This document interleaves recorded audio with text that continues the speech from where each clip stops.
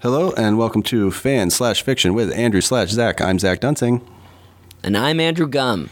And today... oh shit. Did we forget how to do this?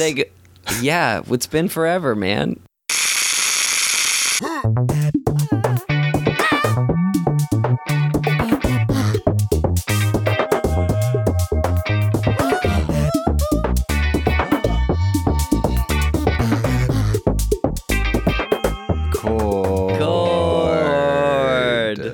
Look at that. Oh my gosh, like riding a bike. Well, except for that part where you were like, okay, I'm recording. Wait, we got to sync it. Yeah. Oh man. So, dear listener, just know that hey, it's been a really long time, for one thing.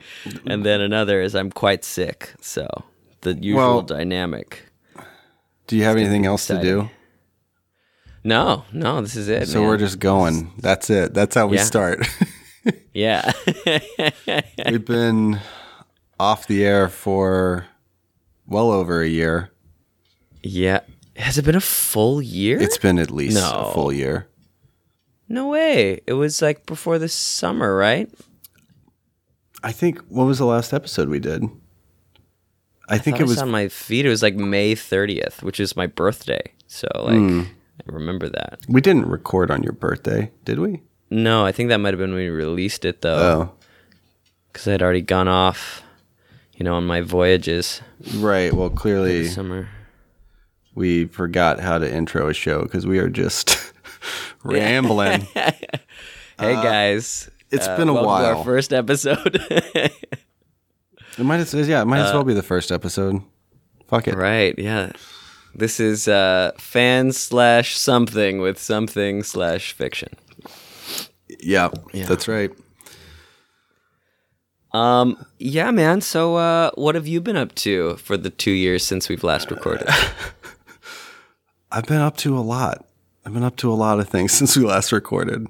It's been forever. Me too. And we should probably explain why we stopped recording and why we're recording now.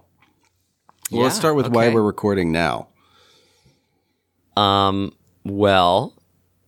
If I may, we got some real treats for you. The holidays are approaching. And they know the premise of the show, Andrew. That's not what I'm talking about. That's why we're recording now, because of the holiday treats. It took us a year to find some sweet holiday treats? Yeah. That's what you're suggesting? This one has been really well researched. Sorry, guys. It's taken us 8 months to find more fan fiction. Yeah. We ran out. There wasn't enough fan fiction, and there just wasn't enough of it. Well, so we're back, but not really, because we're just going to record this one episode, and that will be the only one for the indefinite future. Right. This is goodbye. Sorry. This is like an actual goodbye. This is goodbye, and thank you. For the 8 of you who listened, we felt bad that we never really got to do a last episode. I know. Thank you, Brian. Thank you, Thanks, Greg. Brian. Thank you, Dane. Wait, you know Brian? Brian from... Yeah, you know Brian, right? Yes, I know Your friend, Brian. My friend, Brian. From Dan's wedding. Yeah. Yeah. So, yeah. So thanks. That's just sort of like a fun send-off. So Zach, I'll ask you first. What is prompting the end of this version? Why have we stopped recording? Well, for a while there, we were both going through a lot, so we just didn't have time to record. It's almost as if while my divorce was happening, that somehow our two white guy pop culture comedy podcast just wasn't the most important thing in the world anymore. They never warn you about that when you're embarking on a two white guy pop culture comedy podcast, that it might not be that important. They don't tell you that. It's definitely written in between every line, but they don't tell you that. More astute people might have picked up on that earlier, but we didn't. We didn't. It took The better question is, why didn't we stop after the first episode? Yeah. Why did we start? And the reason is why did we start? Because you, fictional listener, that's why.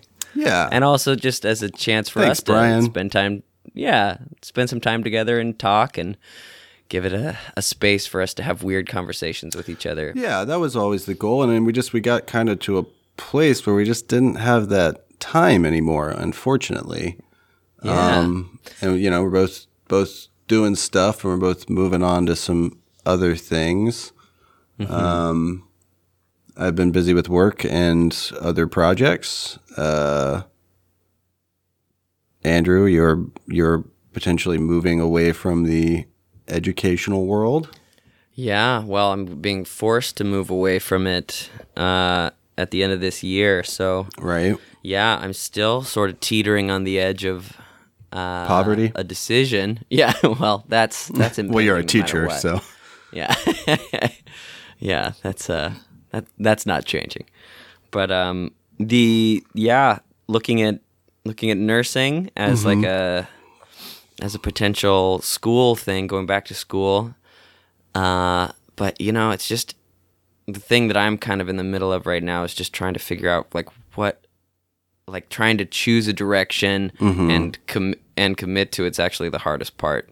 Yeah. Of any of this. And well, it's a new, it's a new decade. It's time for change. A lot of change for both of us. I am as well, about to wrap up a couple of these long-term writing projects I've been working on. But as soon as those are done, I don't have anything on the horizon for the foreseeable future. So I'm going to figure out the next step, the next big thing to waste another decade of my life on. Hey, as long as you're alive, there's still more time to waste. That's true. That's no bumper stickers for obvious reasons. Did Socrates say that? Yeah, it's one of his B-sides. So why can't what? Yeah, go ahead. So here's a question our listener might have. Why not fan fiction anymore? Well, dear listener, aside from what you've heard us say multiple times, that we're just we don't really know what. I mean, that's not true. I was going to say we don't really know what more to say on it. There's tons more to say about fan fiction. We could interview people who are writers of fan fiction. We could go to fan fiction communities. We could get more involved ourselves, talk to interview people that are really intensely involved in the well, it's that thing of I feel like we 30 something episodes. I feel like we God, there's probably only 28 episodes, and I don't know that, even though I edit all of them, and I'm going to sound like a jackass. Anyways. And you won't edit this out. I won't cut this part out. Part. You're going to leave that in. I always leave in the,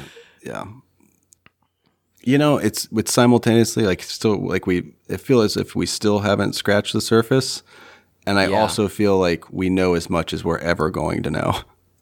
Yeah. Between the two of us. There's more kind of data and there's more sort of stuff we could learn. But we comprehend it as well as you and I are ever going to comprehend it. I think that's a good way of putting fan fiction.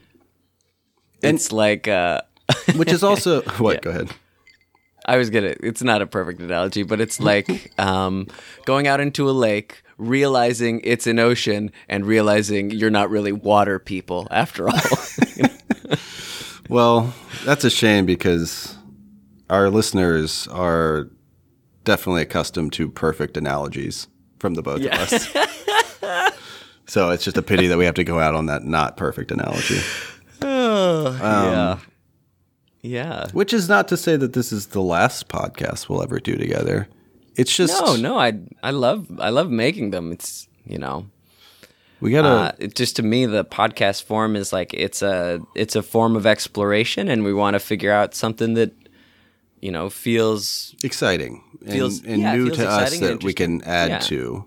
So we will potentially make some in the future, or potentially we won't. I don't know. this might be the last time Andrew and I ever talk. Yeah. That's the unfortunate truth, you know. Yeah. I doubt that very much, but yeah, I'd like to figure out a next thing, but you know, this is the glue, man. This has been the glue in that friendship, you know. It started out as a comic and then became this. It'll be some project. I'm sure the next thing we'll do is a fucking painting together. You know? I mean, we'll just mail it back and forth to each other, and it'll be a painting. I will say that you a few weeks ago or whatever long ago, you sent me a little crocheted squared with the title of one of our episodes on it. Transform, Marry, Kill, and the Transformers logo that I guess your sister, fan of the show, had made. Oh yeah. Thanks, Sarah. Thanks, Sarah. And I just want you to know that you will never know how much heavy lifting that little square is doing for our relationship. Oh, because I was pretty much ready just to not pick up the phone the next time you called, but yeah, gotcha. You know, that came through, and yeah, we're on the phone right now. Hey, did we come that close? Oh, I mean, no. I just want to know how much of that humor is real, man. Like, is this are we coming to? Is this the time where we talk about a wound in our friendship? Well, no. I mean, we weren't talking for a while. I know, and I never really got over the fact that you didn't come to my wedding. Which fuck, I can't even give you a hard time about anymore. That is bullshit. Yeah, well, you can. You still can. That's the joy of weddings. That's it? That's the joy of weddings? Yep. That's the thing that's forever, is you can shame people for not going to them, regardless of how the whole marriage turns out. Yeah, right. Well, I guess as we used to joke, and now I guess can just hopefully want, I'll see you at the next one. Yeah. Well, and I'll probably have some lame excuse not to go to it. Well, you're gonna go see Hamilton twice. We gotta keep the joke going now. Yeah, that's true. Yeah, the third one. Yeah. That's the one I'll also go to Hamilton for. Well, if anybody else out there would like to attend my wedding, I'm available and very, very damaged. So, Yeah. Hey. Take your pick. Some of our listeners, some other sensitive men in their 30s. That's who I think we're appealing to. Is sensitive men in their 30s like us. I would be surprised if we were appealing to anyone in their 30s. I mean, I'm just kidding. Those are the only people who listen to podcasts. Yeah. I think. Well, that's part of why we can't do this show anymore, is because we're cresting from our early 30s to our late 30s. We're aging out of the entire medium. Yeah, that's true. Now we got to get in, like I said, painting. Now we got to. Yeah, let's do a painting together, Andrew. How the fuck do you think that would go? Exactly as well as a podcast about fan fiction. That's how well I think it would go. We'd make 28 of them, and then we wouldn't talk for 2 years. We'd feel like we needed to apologize to the painting. Yeah, we're sorry. Man. Are you suggesting that we have to apologize to the podcast now? Yeah, I'm sorry, the podcast. We're sorry you exist. You maybe shouldn't. We've treated you so badly. We brought you into this world and we just treated you like garbage. I know. And we never promoted you. We didn't promote you very well. We gave you that weird burpy intro. You have that awful title. Yeah, what does that even mean? That doesn't roll off of a tongue. No, it's terrible to say. It's not even that clever. It's, so sorry. It's like giving your kid the name... Like, this is a mercy killing. Nike or something. That's what this is a mercy killing. That's what this episode is. Yeah. We're putting it down forever. Yeah. What's good about welcome this to point I was gonna say what's good about this point of the podcast is now literally no one's listening but us. And so now we can talk about like the holidays and fan fiction, and that'll be fun. Yeah. So we spent 2 years garnering a couple hundred listeners.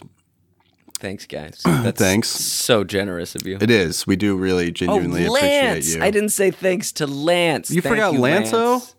I'm so sorry, Lance. Thank you for listening. I don't know if you're still listening at this point. No one's listening now. We've been off the air for a year. They stopped listening. Nobody cares. And then we reward them with this piece of shit 20-minute long intro. Oh, man. That you won't edit. I know you won't. Not this one. This one's going to be pure, uncut fanfic. Actually, so I got a thing before. Okay, so for the record, we are going to talk about fan fiction in a moment. And we are going to talk about Christmas fan fiction. But just an update, speaking of pure and uncut, somebody was telling me that Are we going to talk about cocaine? No, it's too easy. Okay. Someone was telling me that they were watching that new like fake Anthony Bourdain Jeff Goldblum show on Disney Plus. Say what? Okay, so what is this? You don't know about this show on Disney Plus? No. It's The World According to Jeff Goldblum, right? 24 karat Goldblum? Right. Here's the deal, okay? He has a catchphrase on the show, and it's as good as Goldblum, which is nowhere near so as good. inferior. Yeah, that's not as good of a catchphrase. Okay, so Man. I'm not 100% know that it's a catchphrase. Somebody said that they watched the show, and he said it on at least one episode. That's all I know for sure. I haven't watched it. But if that's the case, that is bullshit. And that is total bullshit. 24 karat Goldblum belongs in the zeitgeist. And it's just like, whenever he certifies something cool, like an Anthony Bourdain restaurant, like when people would go visit them, it's like, oh, that's cool because Anthony Bourdain likes it. He just put a little thing and it says 24 karat Goldblum. And then we'd all go there and take pictures Goldblum. next to it. Great. Yeah. Perfect. Because that's what the 2020s is for, is following Jeff Goldblum around and seeing what he thinks is cool. Because that guy seems with it. That's how we're ringing out the decade. He seems tall. Yeah. I'll tell you that much. Yeah. Still relevant. Impressive. Yeah. Good for him. I watched 10 minutes of the first episode. He went to a sneakers convention. Oh. Yeah. People are into sneakers. It's weird. There's a high-end sneaker store. It's like the only one kind. It's a very LA type thing that's just sort of just popped up in Nashville. And it's in my building complex. It's like a block away from me. And sometimes I'll get up to go to work in the morning and there's just like people camped out on a Wednesday in the rain at 8 a.m. for sneakers. And I just... This is the way that you're telling me that you're a sneakerhead now, and you get in line with them. I'm whatever the opposite of a sneakerhead is. What is the opposite of that? So yeah, just... I don't know. Barefoot? Definitely not cutting any of this out. Just rolling with it.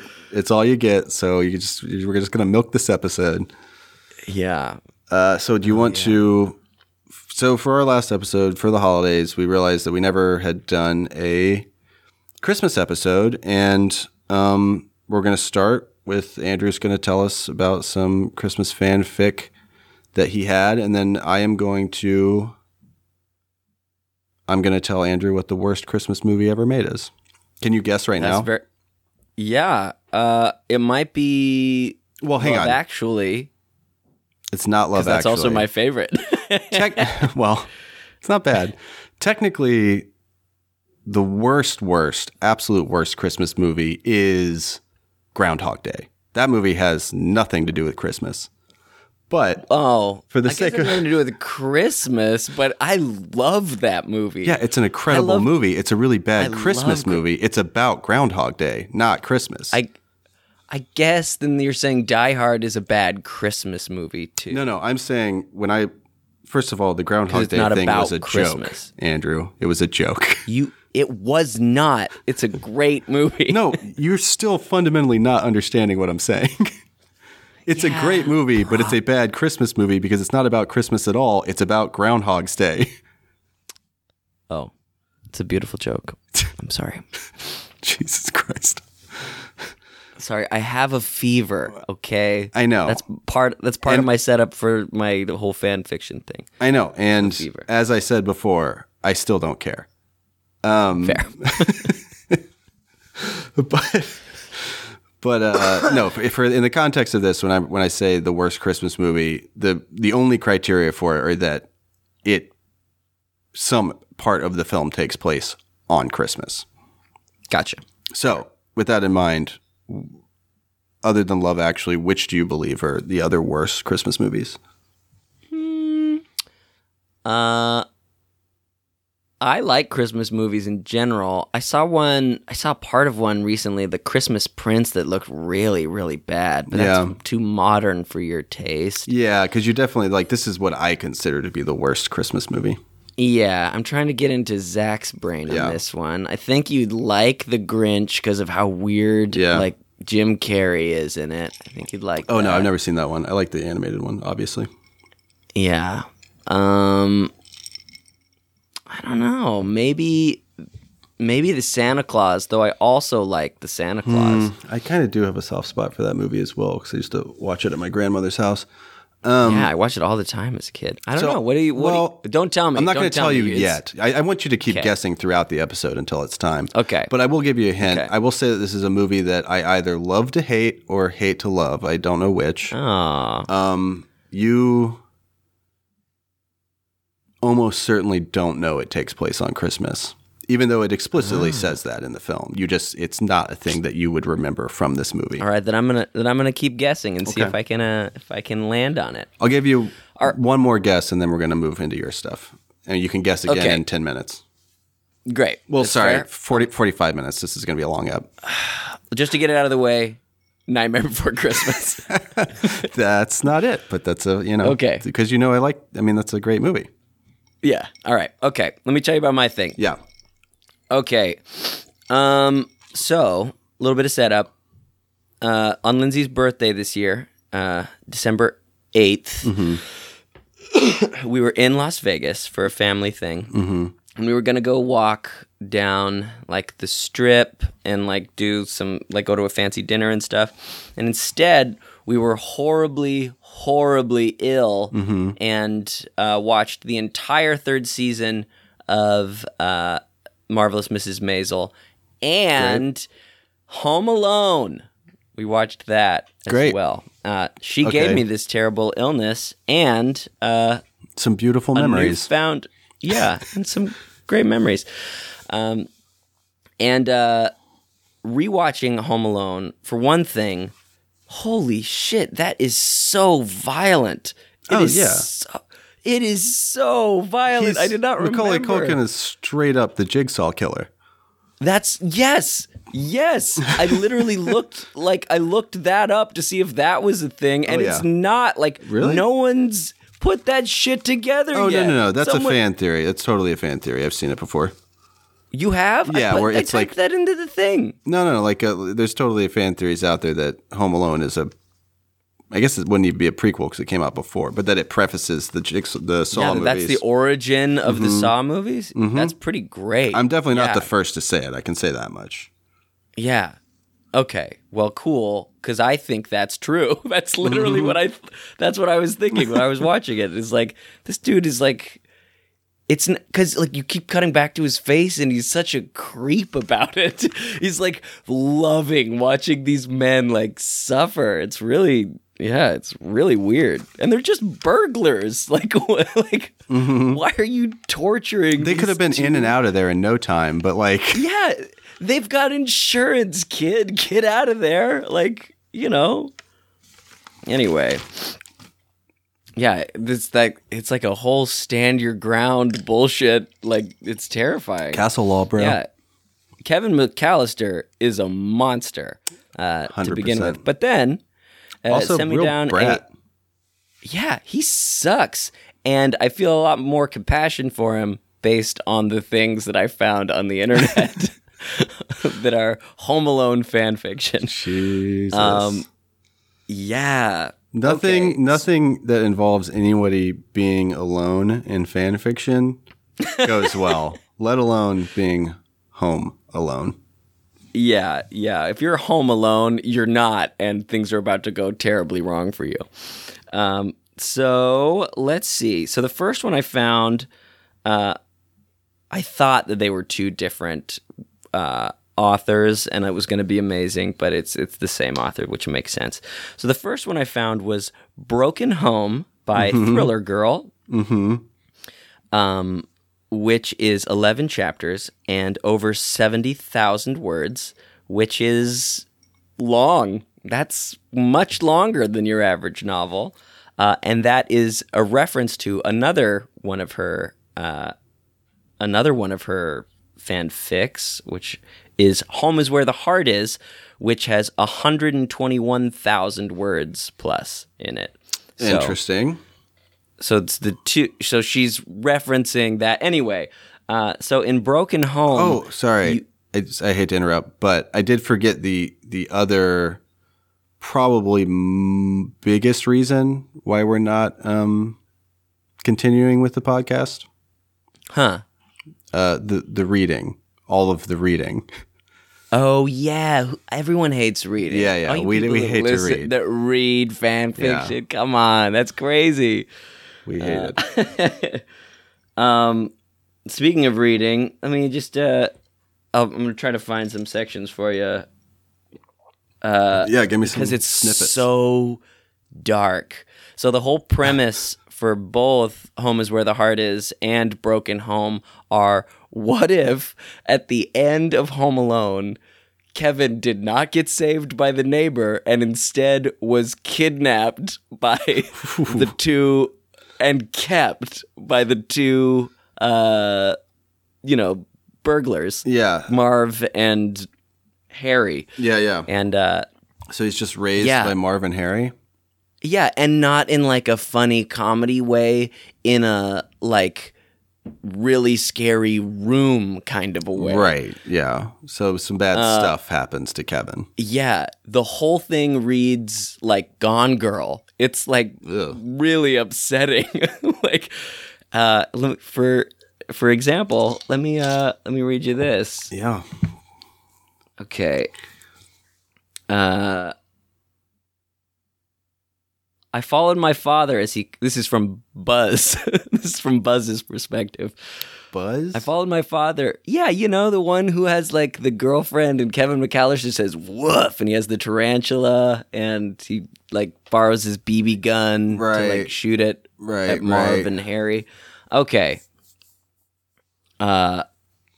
Okay, I'll just read you this section because it's all like this. I followed my father as he cautiously stepped in the living room. Christmas lights first caught my eyes. A small lighted Christmas tree stood in the corner of the room. Kevin. He always liked Christmas trees and had been in despair when our parents decided we wouldn't decorate one this year, given that we would be spending the holidays in Paris. Looks like he had had his Christmas tree after all. I refused to dwell on the thought too long. I didn't see anything sinister at first until my father knelt beside the tree to look at some broken ornaments. As my mother had told us, there were specks of blood on the floor and carpet. There wasn't much blood, but I didn't like it. Too many ornaments had been broken. Those hadn't been dropped. Following my father's movement, I saw him raise his eyes to the window behind the tree. It was open. Why would Kevin open a window in the middle of winter? My brother wasn't that stupid. Buzz, go wait outside, ordered my father as he rose to his feet. And it's all like this. And Jesus. It's just, I know, man. It's like, so the entire thing reads like just this nightmare as what if you had, like, everyone had treated him terribly, like in the first 15 minutes of Home Alone. Everyone calls like Tim, like, you suck, stay out of my room, we hate you, you're a disease, Kevin, like all that stuff. Then you forget him. at home. And then you forget him and you come back and he's gone and he's clearly left behind him, like trying to protect himself. Terrible abduction evidence. Yeah. Yeah. And there's blood and the place is destroyed and your brother / son is just gone and everyone is just dealing with it now. Oof. And yeah, it's actually really good. and the attention to detail on Home Alone is spot on. Like you get chapters and chapters into the other one where it's following Kevin as he's been like abducted and like Marv like holds up his hand to show like the M that's burned into it and he says like it's like don't think that I'm afraid to hurt you. Like stuff like that. That's some pretty bleak Pesci. Yeah, it's like real like casino Pesci. I mean, is what comes through. Did you see The Irishman? Like that's the bleakest Pesci I've ever seen. Yeah, I watched the first half of it and fell asleep. No. You watched the first half of it and then realized you'd actually only watched the first fourth of it. That's what you did, because that's what I did. Yeah, that's crazy. Yeah, it's an insanely long movie that is, from what I've got out of it, a few murders and mostly just men talking to each other over like drinks. Yes, it is. All of the violence in it is like pretty quick and pretty at face, and it's a strangely intimate movie. Yeah, it's just a bunch of all guys that are like, you know, trying to have relationships with each other. Yeah. And they do crime. And just getting... But like, they also and like know each other's kids and stuff. Yeah, and their friendship, like, you know, is 30 or 40 years long. It's, it's great. Back to Home Alone. Yeah, so that Pesci. Like, we're following that Pesci. Yes. Because he is like... they're really nuanced characters. Like they don't want to kill him. There's like the part of it that I got all the way up through is Kevin runs away and he escapes. Yeah, he escapes from like this house that they're holed up in, and he falls into like a rocky creek bed and breaks his arm. Yeah, and so then Marv gets him, takes him back, and Marv's like actually like really concerned. He's like, oh man, the kid's really hurt. Like, I don't know what we do. Like, do we take him to the hospital? And it's like, well, if we take him to the hospital, we're going to go to jail. Like, and it's a bad break too. So, I mean, I can't patch him up. Like they stitch up like a cut on his head and they're like really trying to take care of him. But they like get to the point where it's like, well, we've come this far. I mean, when we took him, you knew this was how it was going to end. We gotta kill him. Like, he's in pain. Like, we can't fix him. And, like, it's all from Kevin's perspective, and he's, like, begging for his life. And, like, they bring out, like, a pistol, like the same pistol he has in the movie, and, like, put it to his head. And, like, Marv is just, like, okay with it. He's like, I'm not gonna do it, but if you're gonna do it, I'm not gonna help you bury him. You just gotta do it. And Kevin's like begging for his life, and then Harry just doesn't kill him and instead calls in a favor with this mob guy who can pay off a doctor, but now they're all back in that mob guy's pocket. Ooh. And now it's like, well, now we got to keep this kid with us forever, cuz like now we're a part of this crime thing together. And then fast forward, they're like doing crime together later on in life. And yeah, just a little bit of the old Stockholm syndrome. Yeah, exactly. And that's exactly it. It's just Stockholm syndrome. They could have killed me and they didn't, so now I owe them.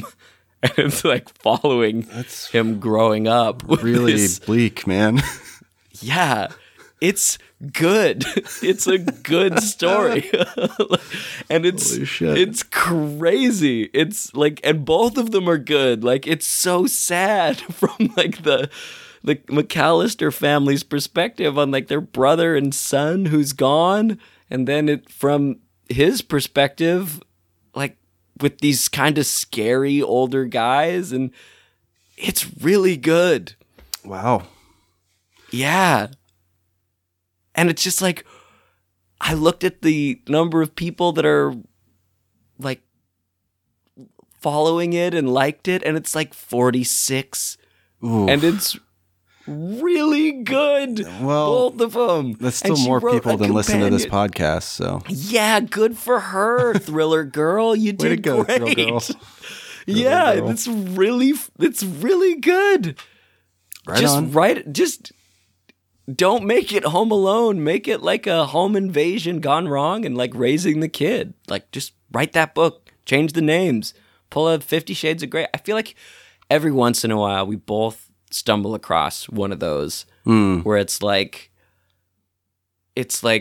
you should if 50 Shades of Grey this. Yeah, if they just filed off the serial numbers, like they'd have something there, but they refuse to.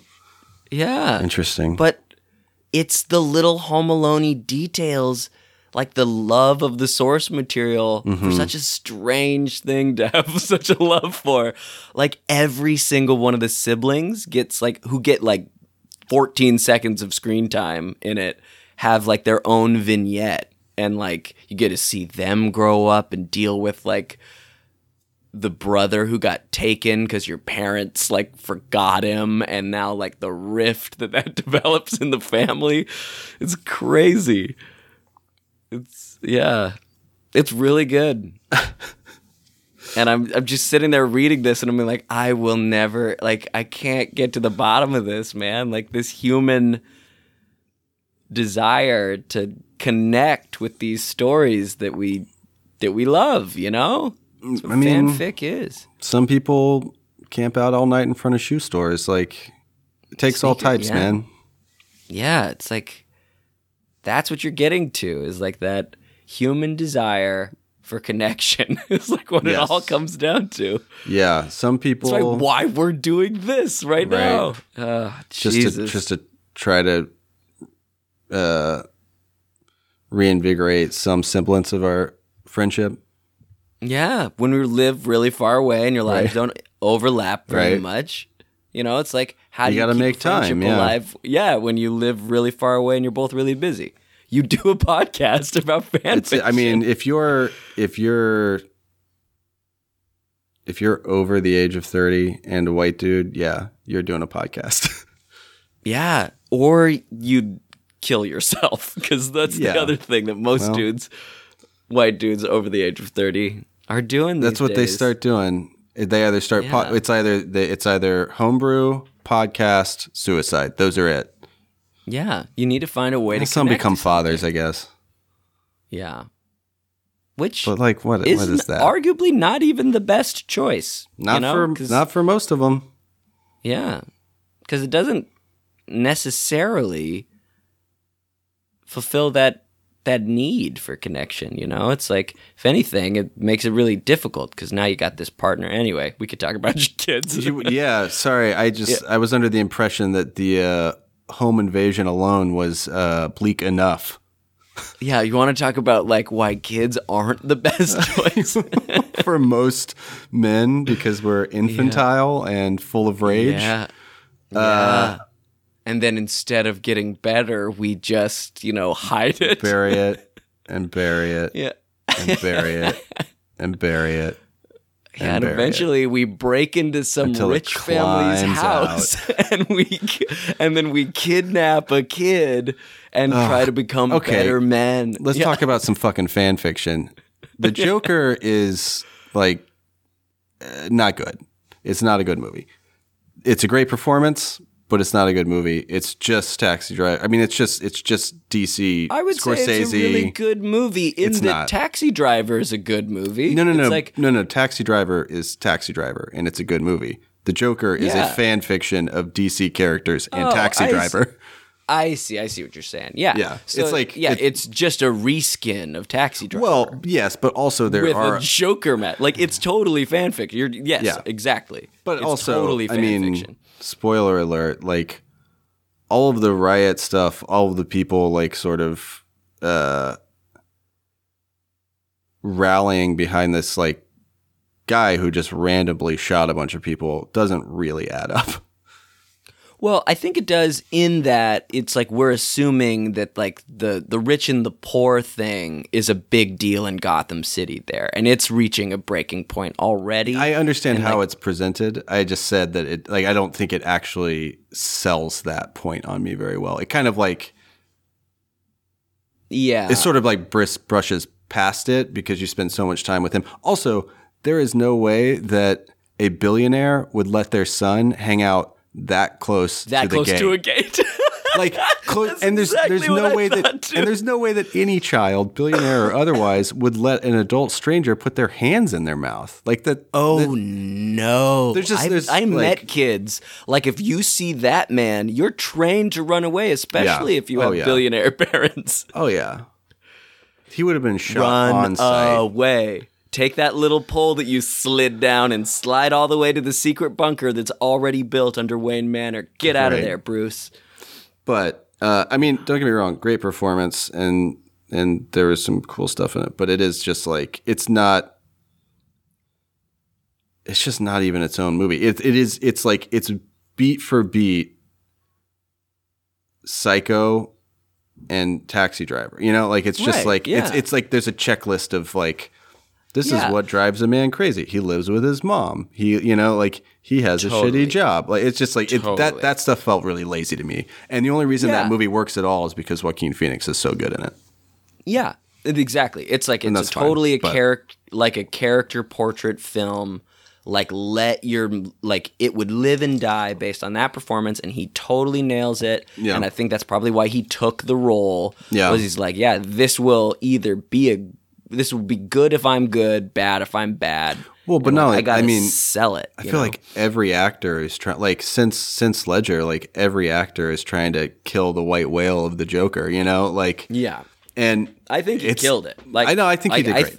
But at the same time, it's like it's a catch-22 thing of like I would have liked that movie more if it didn't have anything to do with Batman, but that movie never would have been made unless it had something to do with Batman. It's like the same 10 Cloverfield Lane thing. I agree 100%. Like, it's stupid. Like, I mean, you can't put that guy into any other superhero movie ever. It would not work. That guy would immediately get the shit kicked out of him by Batman. Yeah, exactly. And it's like, and it's not, that performance was amazing, but doesn't exist in that same universe at all. Yeah. You know? Like, that guy doesn't know, like, and hilariously doesn't know what he's doing. Yeah, but there's also stuff. He shoots a hole in the wall and then, like, goofily, like, tries to cover it up, you know? Takes a gun to a children's cancer ward. It's great.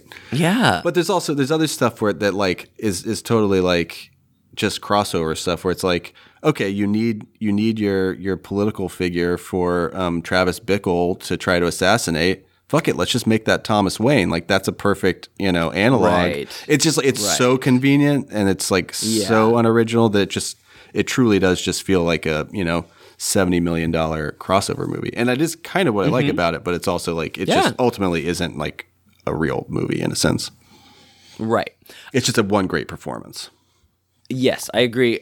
And I do think from the ability to get that greenlit, because these people like know movies, they understand the homages that are being made.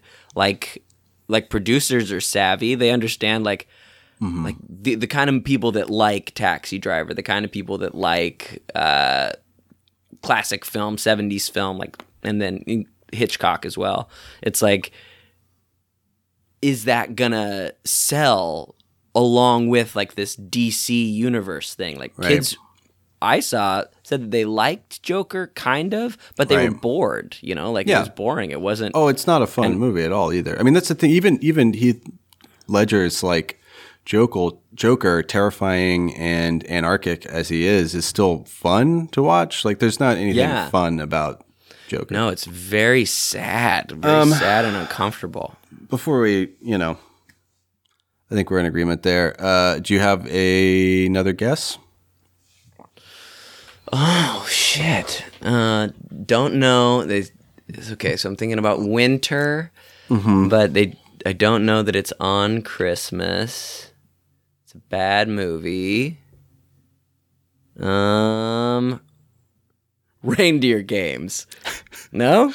Well, is that? I've never seen it. I don't know. I don't know. I saw the opening bit of it, and a woman gets in a car accident, and she breaks a deer's neck with her hands. That's the beginning of Reindeer Games. I think she's an assassin. But that's not it. We can.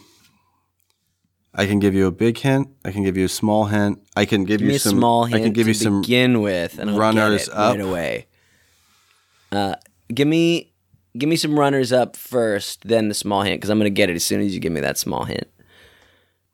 Oh, okay. So where are you on? This is sort of an aside. This I might edit out. Maybe not. Right. I'm not going to do it. Fuck it. Fuck our listeners. We love them. Fuck them. We love you guys. If you're still with us, Jesus, good job. You're still. I mean, it's a war of attrition. Yeah. I bet Brian's still with us. Love thanks, you, Brian. Can't wait to see you again. Do you have any more Home Alone stuff? Do you have any more fan fiction to go over? Oh, I mean, the only other things that was like the white whale of Home Alone fan fiction. The other things was like weird stuff. This guy, G.I. Joe something, I don't have it right in front of me. He wrote America's Greatest Hero. Yeah. He wrote a bunch of them, like really strange cuts, like how they got their dog. Just that's it. Just how they got their dog. And then like little moments from American the other hero. Kids. Well, I didn't know one way or the other. That's fine. Sorry. Shows that you're a bigger nerd than me. You win. I just wrote like little quick profiles on like all the kids, including the dog, which it was weird that the dog got equal play, but good for him. It is odd. Yeah. I mean, God, that will always be the most baffling thing. If somebody chooses to write fan fiction about Home Alone and it's good, then by all means, like I that still adds up to me. But the people who choose to just do nothing with it, I'll never understand. From the very first episode, man, it's just like you get this kind of interesting crossover setup and you do nothing with it. What was it? It was like the Matrix crossed over with Men in Black or something like that. And they just like kind of met each other and said hello. And had the same suits, you know, like yeah. It was just like what? Maybe for some people, like that's like the concept of combining those two properties, like that is the mental leap, you know, like that's the joy. Like you did it, you thought of a crossover, but it's like, like that's the strain to. Wait, I could put this thing with this thing? What? Yeah, I know. It's sort of like when you're cooking and you're like, I could put cheese on anything. It's like, yes, but should you? And what would it taste like? Like, wait, I am just going to slather this in the Matrix. I could put cheese all over the Matrix Reloaded? What? Well, something's got to add some flavor to that one. Hey, zim, zim, zim, zim, zim, bada bow. Bada boom. But yeah, that's all I got for Home Alone. So give it to me. Okay. Give me your thing. All right, so, could have phrased that better. Okay, so I'll give you some runners up, and I'll think of let me think of a small hint, followed by a big hint, followed by the answer. Great. So you just want me to give you a minute? Give me. Okay, so here's some runners up. These are just great or possibly bad Christmas adjacent films. Okay. Batman Returns. Oh. Yeah, the second Tim Burton one. Good call. Mm-hmm. I wouldn't have thought of that one, but yeah, that would have been a good guess. Yeah, that's a fun one too. I like that movie. Gremlins. Dude, Gremlins also very dark. Like the 90s, like not very funny, super like they straight up kill a lot of people. And that's the joke. They're dead now. Yeah. Oh, you know what I wanted to do before this? What are some of your actual... Okay, I'm going to finish with the runners-ups, and then we're going to talk about some of our actual favorite Christmas movies. Okay. I already told you mine. Yeah, Love Actually. Got it. Die Hard 1 and 2. Yes. Yeah. Every Shane Black movie. Every movie he's ever written takes place on Christmas.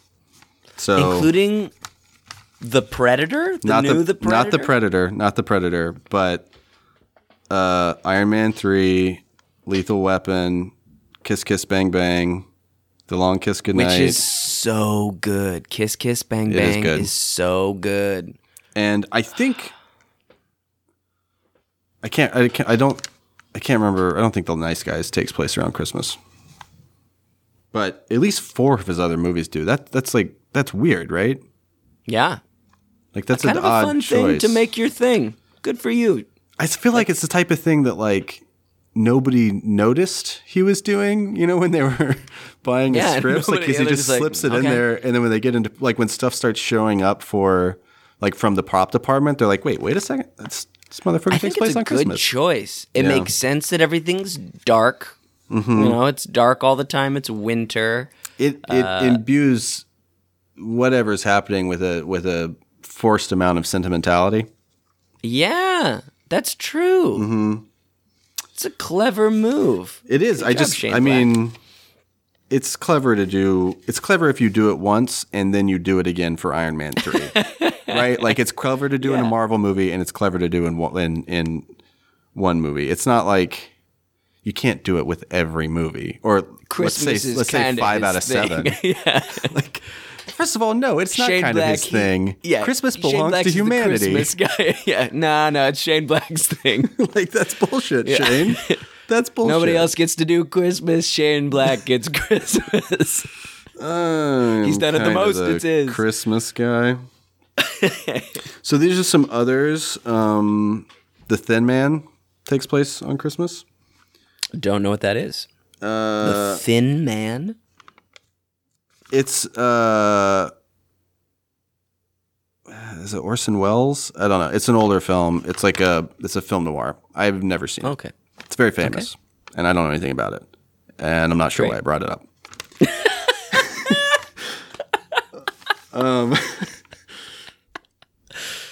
You're seeing behind the curtain here on our last episode, guys. Yeah, and you're also all that's staying in because I'm not going to edit. Yeah, don't edit any of this. I'm not going to edit any of it. So, okay, also this is another one that I think is arguably a Christmas movie. It's not no part of it explicitly takes place on Christmas, but it's like has such a Christmas vibe to it. The Royal Tenenbaums. Like, it's winter in New York. It's in New York in winter, so that's like already basically Christmas. And they're like Mark Mothersbaugh's score has all these sleigh bells and stuff in it, and it's like they never exchange gifts or even mention Christmas, but it just feels, everything about it feels regal, or I guess you would say royal.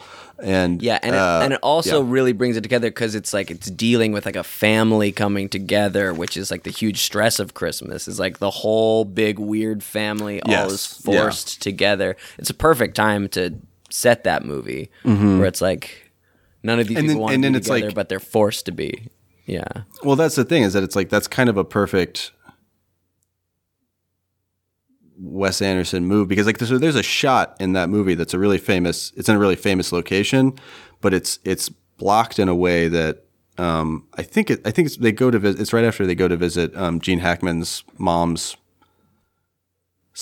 grave site, and they're standing in the cemetery talking. I believe it's Gene Hackman and Owen Wilson, and they're talking. And normally, when people use that location in movies, you can see the the Empire State Building in the background, or maybe the Statue of Liberty. I forget which, but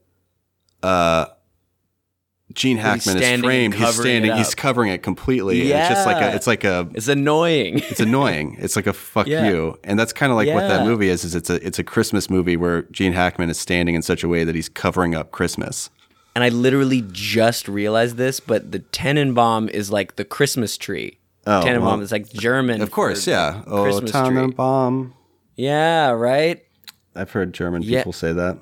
Yeah. Mein Tannenbaum? So it's perfect. Yeah, that might be the best Christmas movie. Why is it a runner-up of the worst?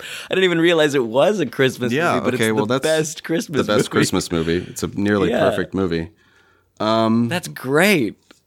Oh, man, I need to watch that. Okay, I'm going to give you a... Today. Yeah.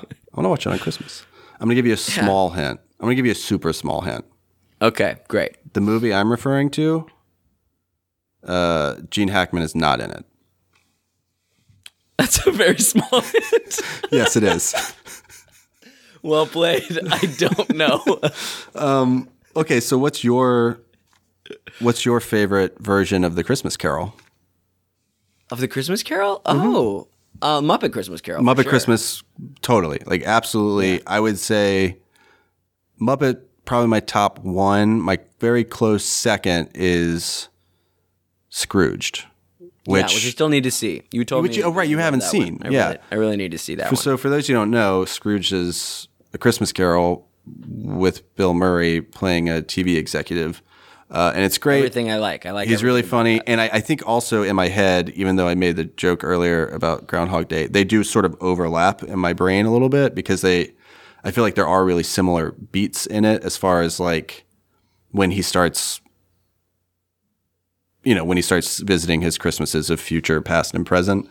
It kind of overlaps with stuff that not things that actually happen in Groundhog Day, but with sort of beats that his character goes through Yeah, it seems like a similar kind of character. Character arcs. Yeah, for sure. It is. Yeah, they're actually really similar now that I think about it. Cool. I'm going to watch that too. Royal Tenenbaums, then Scrooged. Okay, so we are now there. Worst Christmas movie. It's a movie that takes place on Christmas. I'm about to give you a big hint. Okay. Medium hint. There is a spaceship in it. E.T.? No. Is that a Christmas movie? That's a good guess. Does that happen on Christmas? No. I feel like it happens on Christmas. He's got his finger feels lights up. like it's like Christmas. It feels like a Christmas movie. Spaceship in it. 2001: A Space Odyssey. 2001: A Space Christmas. No, but you are getting Gravity. Marginally warmer. So okay. here are two more that it is Apollo not. 13. Here are two more that it is not. Okay. Although these are also really close runners up. So according to the internets, the actual worst Christmas movie for them is Santa Claus Conquers Mars. Yeah, but that kind of shit's lazy. I know, and I don't. That's a really bad movie. It's a really bad movie, and I don't know anything about it, and I don't want to talk about it. Yeah. Also, a very bad Christmas movie is Christmas on Mars, directed by Wayne Cohen of the Flaming Lips.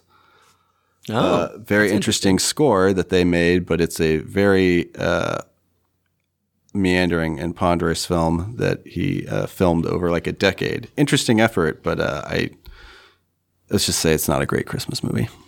Okay. So I forgot to tell you, unlimited guesses.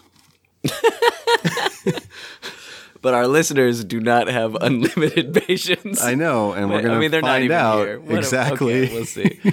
where they draw the line. All right, Spaceship. Independence Day. Nope, that's the 4th of July. Let's see.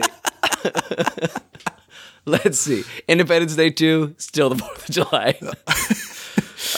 Okay, just hang on. Slow your roll. Okay. There's a spaceship in it. Close Encounters of the Third Kind. Let me finish. Okay. There's a spaceship in it. It takes place on Christmas. It is on Christmas Day. It is, depending on who you ask, objectively a bad film. Okay. But it is also simultaneously a movie I both love and hate. Mars Attacks. Is that on Christmas? I think that there's a part of that does take place on Christmas, but no, that's not what I'm referring to. That's also a great movie. It's a pretty good guess, though. It's a love and hate kind of a movie. Yeah. I watched it last Christmas. Does that help you? Yeah, that does. Because I'm you. Right. I don't know, man. Give me a bigger hint. Okay. Spaceship. It came out in... No, I'm not big enough. What? That's not a big enough hint. Oh. It came out in 2014. Oh, I think. Maybe that is a big enough hint. Okay. Ooh, wait. Or... You love and hate it? Arrival. No, sorry. I believe... maybe it came out in 2012. It's not Arrival. And that doesn't take place on Christmas. It is a great movie. I don't know. Doesn't it feel like Christmas too? Doesn't everything kind of feel like Christmas? Every time the humanity is saved by aliens, yes, it feels like Christmas. We're all given the gift of life. I mean, that is sort of what the Christmas story is. Humanity is saved by aliens. Oh, here's a hint. So, it is one of a loosely, either some hard connected, some loose connected. What's it? 1, 2, 3, 4, 5, 6. Septology? 7? oh, Not a Star Trek. It's not a Star Trek. Okay. Though Star Trek is a great guess. Sorry, octology? Oh my God. Depending on which ones you count? Have I heard of this? 100%. In fact, I tangentially Wait. have talked about it on the show. Fast and the Furious. Is there a spaceship? Is there a spaceship in that? No. No. Okay. That was actually Vin a good Diesel. guess. That was a good guess. It has exclusively A-list actors in it. It has exclusively A-list actors in it? I mean, some of them are character actors, but yes. I mean, like, pedigreed actors. Is it Chris Pratt and... No. And, okay. That's... I haven't seen that one. Oh, man. I'm going to feel dumb, but you need to tell me. Prometheus. Is on Christmas? Is not only takes place on Christmas Day, is saturated with biblical allusions and Christian themes. Oh my God, it is. 100%. So it's not like only God and man is like all of it, and judgment and oh wow, of course. You want me to walk through them? Yeah. So, give it to me. Essentially, they arrive on Christmas Day. They arrive to the planet Prometheus. LV-223 or LV-226, which is also short for Leviticus 226, even though LV is the designation of the planet in Alien and Aliens as well. What is that verse in Leviticus? I wrote it down. Please.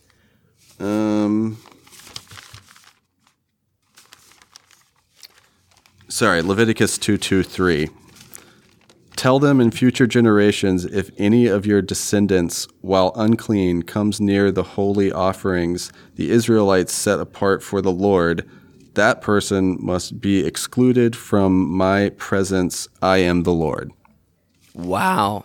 That is a dope, deep cut allusion. Yeah. Well, that's that's Samuel L. Jackson's go-to before his backup if he forgets the first one. He's got a few Old Testament. Yeah, he's an Old Testament kind of guy. So they arrive on Christmas Day. This is signaled by Idris Elba playing with a Christmas tree right after they get out of cryo sleep. So they arrive on Christmas Day. They go to the facility. They wake all this stuff. The movie begins with the creation of man, right? Like the movie opens with that weird experiment that the engineers are doing, and that creates life on a planet like Earth, which suggests that they created it on Earth as well. Yeah. So, oh my gosh, this is such a good, Zach, this is such a good one because we had so much Prometheus stuff in this show. I know, and the funny thing is that there's a bunch of Prometheus crossover, but it's all Next Generation Prometheus. Or it's all Prometheus or Pornetheus, and or Pronetheus, which was a shellfish thing that I didn't get.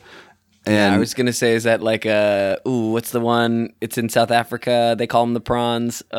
District 9. District 9. There it is. Which would be a good crossover. Yeah, it would. But also more than any of them, they're crossed over with X-Men First Class, just because of the Fassbender connection. Yeah. So it takes place on Christmas Day. Do you remember some of the things that happened to the main characters on Christmas Day? Namely, Shaw. Real quick, just before I forget it, we need to do a crossover that's Avatar: The Last Fassbender.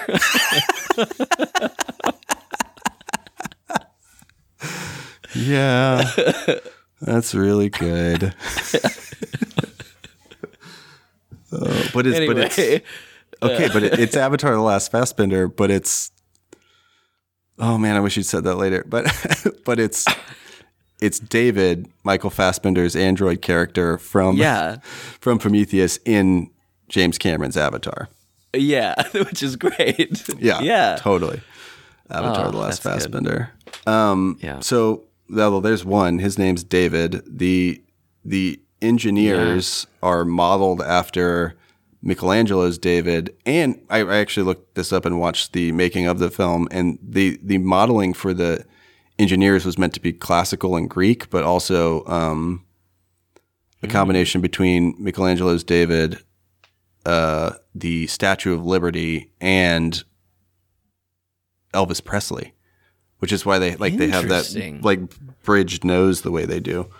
Yeah, I was gonna say they got a really interesting look. They look unlike anything, but kind of like everything. So, did you recall that Noomi Rapace's character Elizabeth Shaw in the film was barren? Do you remember that to be an aspect of her?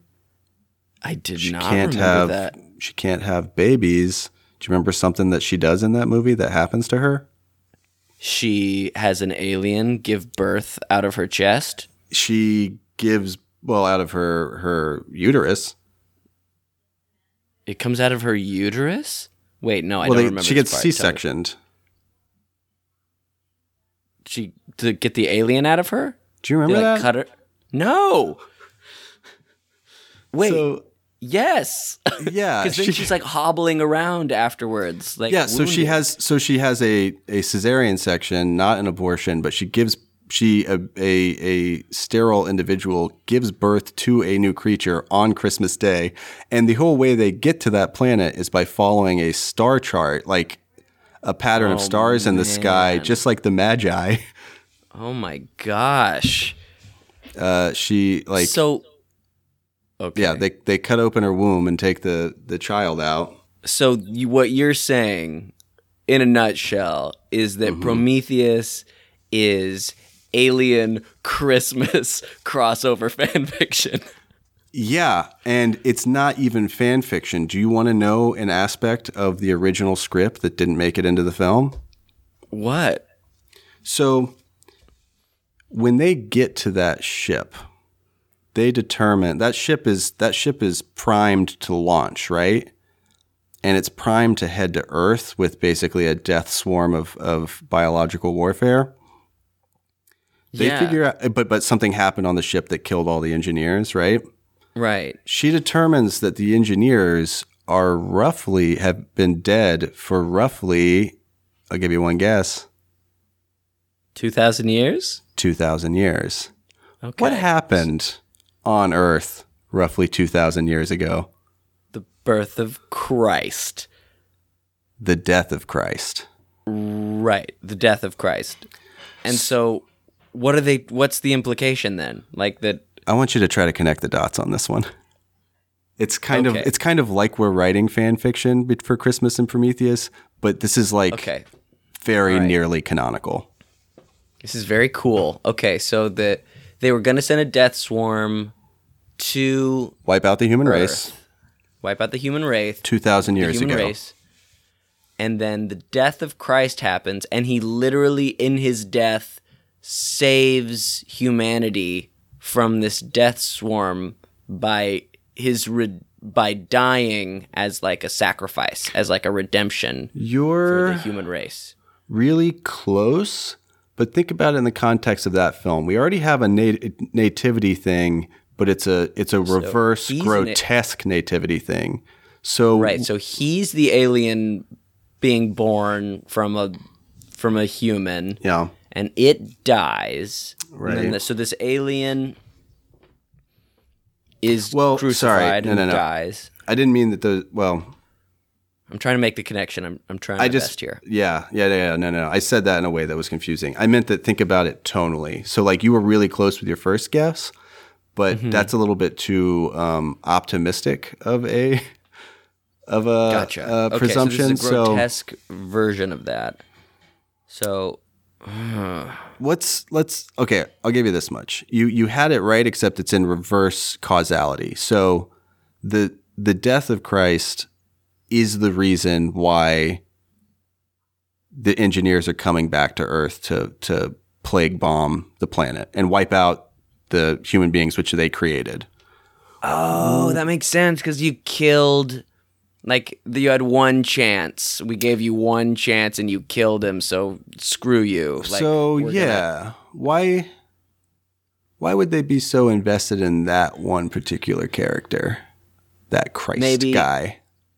Maybe that was like they were seeding the planet. They were seeding the planet with this new human life. Like this idealized. They were. This ideal. And then you killed it. And therefore, like, we see that this planet is not a fertile place that we can seed, like, because they won't allow this new transcendent kind of a being to exist. Yeah. Therefore, we got to just start over. That's all. All that stuff's basically true, but there's one aspect that I think that I'm just going to explain that is the cause of why they would want to wipe out the planet quite so vengefully after Christ died. Okay. It's because Christ is one of them. Right. They seeded him with... No. So, I mean, he's an actual engineer.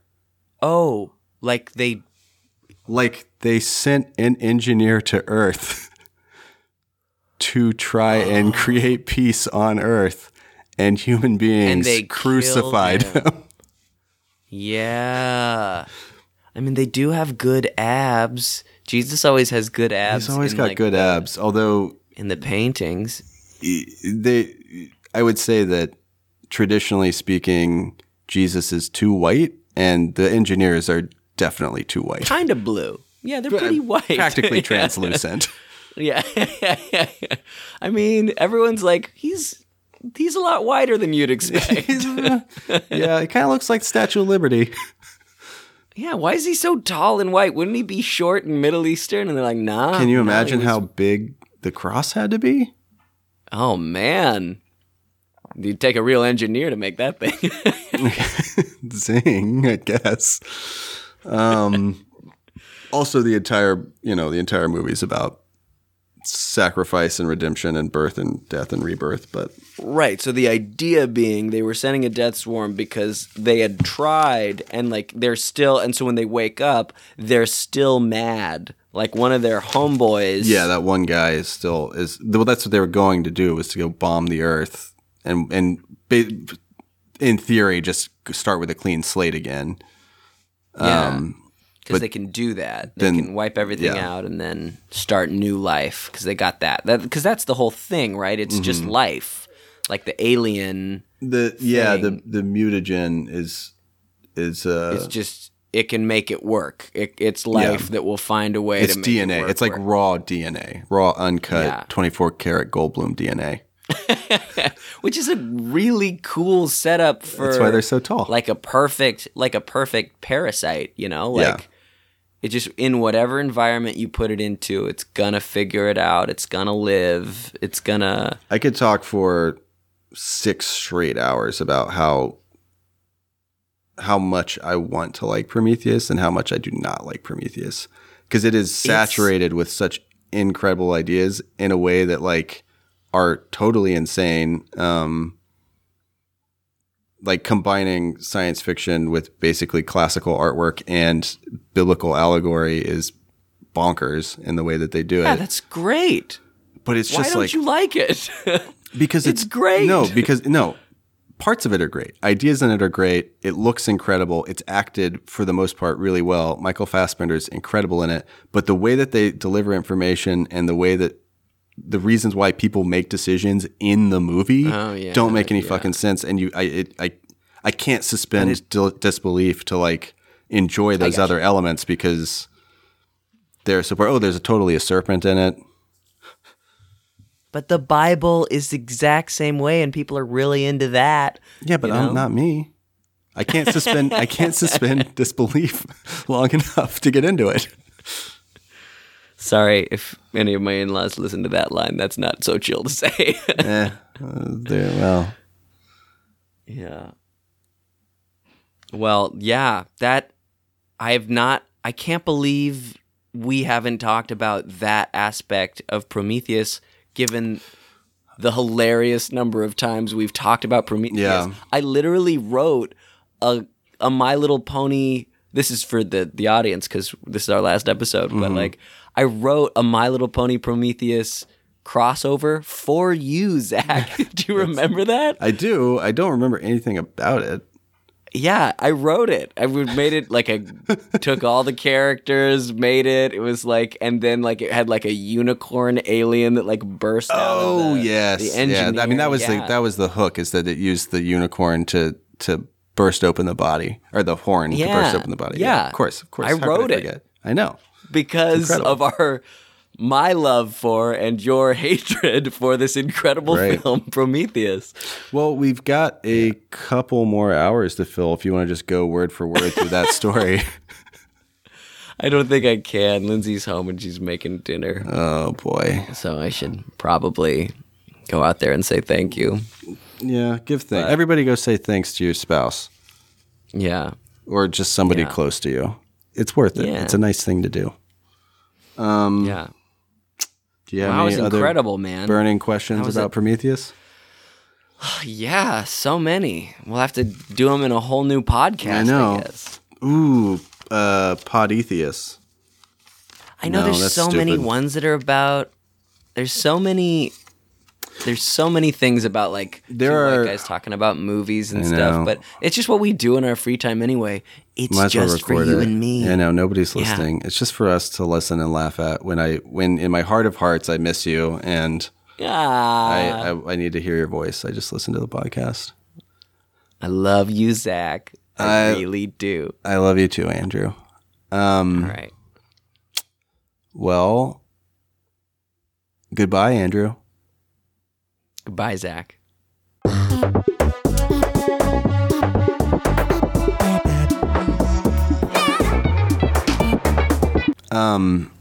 Man, this is fun. We should do this more often. Yeah. Yeah. I mean, yeah. Who'd have thunk making a podcast is fun?